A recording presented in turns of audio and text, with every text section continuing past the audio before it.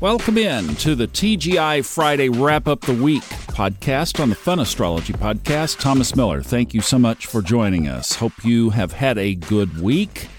However, I just was noticing something in this chart that as yesterday the moon cleared into Leo from Cancer. Have you noticed that it will not directly intersect any planets until it gets all the way around to Pluto in Aquarius? Yeah, all the planets are in half the chart. This is otherwise known as the bowl shape. Right, exactly. And who coined that term, by the way? None other than the guy that Robert Glasscock mentions in the horary class about 50 times.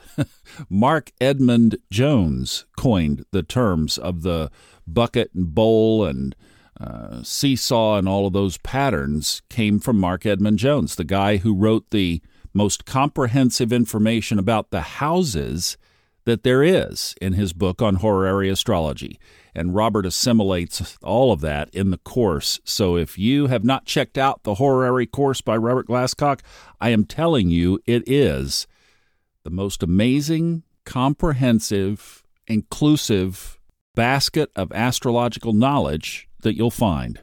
It's all on the funastrology.com website, and that reminds me that on May 10th, we're doing this next group reading, and we have a couple of seats left on that. If you would like to be one of the readers, or if you would like to bring a question that's going on in your life, maybe in your chart, maybe a horary question, should I do this or that? You are more than welcome to bring that to the table as well, and that information is also there on the funastrology.com homepage, where you can sign up. On May 10th, 7:30 Eastern. It's free if you want to just listen in. It's $25 if you want to participate, ask a question, and be one of the readers, which is the fun part.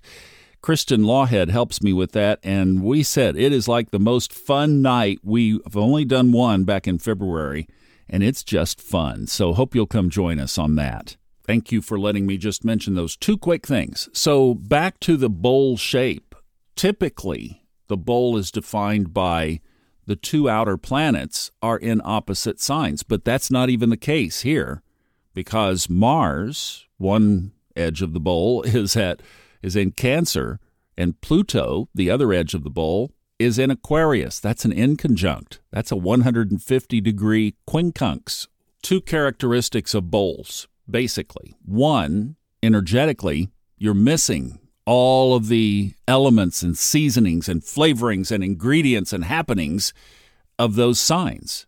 What signs are we talking about? Well, Leo, Virgo, Libra, Scorpio, Sagittarius, Capricorn. That's pretty obvious when you just look at the chart. There's a bunch of white space on half of it. And that sets up the natural other characteristic of bowl charts, and that is hyperfocus in given areas.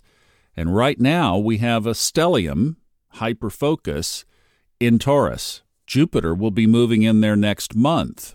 So if you can kind of piece together why I'm seeing and hearing so many people saying they're feeling stuck, lack of ambition, lack of direction, well, here's a contributing factor. The energy in the sky is focused in an area that wants to be calm and grounded and serene and peaceful, which is in conflict to everything going on in the world around it.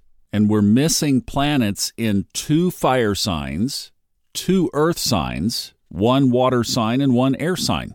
Kind of thinking of an old cart, an old horse-pulled cart. And the wheel on that cart is like this, octagonal, kind of weird shape. It's like it has only half a wheel, and then the other half is a boom, boom, boom, boom, boom going down the road. Poor ox or poor horse has to drag that thing along. Well, that old ox or that old horse is your soul and my soul trying to drag the cart through this energy. But it's like anything, you've got to play it where it lies, so we have to take what we have and make the most of it. And to that effect, over the weekend, there's not much. See why we've been saying that all this time, right?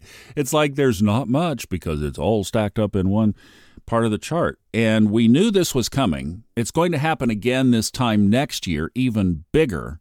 And so we go with the energy. The energy is of focus. So we focus on these things as they come up. and we extra integrate them into our lives. This is not a time to be broad. It's a time to be more laser specific. So what happens over the weekend? Well, the moon enters Virgo on Saturday afternoon at 3 p.m. Eastern. That's 1. And then about an hour later, Mars in Cancer at 18.5 degrees will sextile Uranus. Powerful surprises. And it's a sextile, so powerful, good surprises. Happy surprises, fun surprises. I do that all the time. Do you? Ask the universe for a fun surprise. You ought to try it sometime. It works. Say, hey, show me something, surprise me, and make me happy. Now, that's it through the weekend. So see how we get to focus again? And when will the moon be back into where it conjoins planets again? Basically all the way until May 11th. The first one it hits is Pluto at 0 degrees Aquarius, and that will be in the evening hours Eastern Time on May 10th. Until then, it's sextiles, squares, trines, and oppositions. Then over the next 9 days, until May 19th, it crosses all but 2 of the planets. Boom, boom, boom, boom, boom, boom, boom, in conjunctions. And I know your mind is probably asking, when will this super stack loosen up a little bit? June into July. Then by August, things are pretty dithered out across the chart. We're back to a bowl shape into December. And then as we move into next spring of 2024, by the time we get to about this time next year, we're going to have a stack in Pisces and a stack in Aries, and it stays that way for several months. Super tight energy. Well, I hope that at least helps give you kind of an understanding of why things are the way they are, why you're feeling the way you're feeling right now. It's just very easy. And of course, the moon is our emotions. So when you factor that in, there you go. I hope you guys have a wonderful Friday. I will see you back tomorrow with Ray Merriman. Some interesting things definitely to talk about in the markets. Whoa, what a week that has been. We'll cover that all tomorrow and see you back here on Monday. Love you. Have a great day.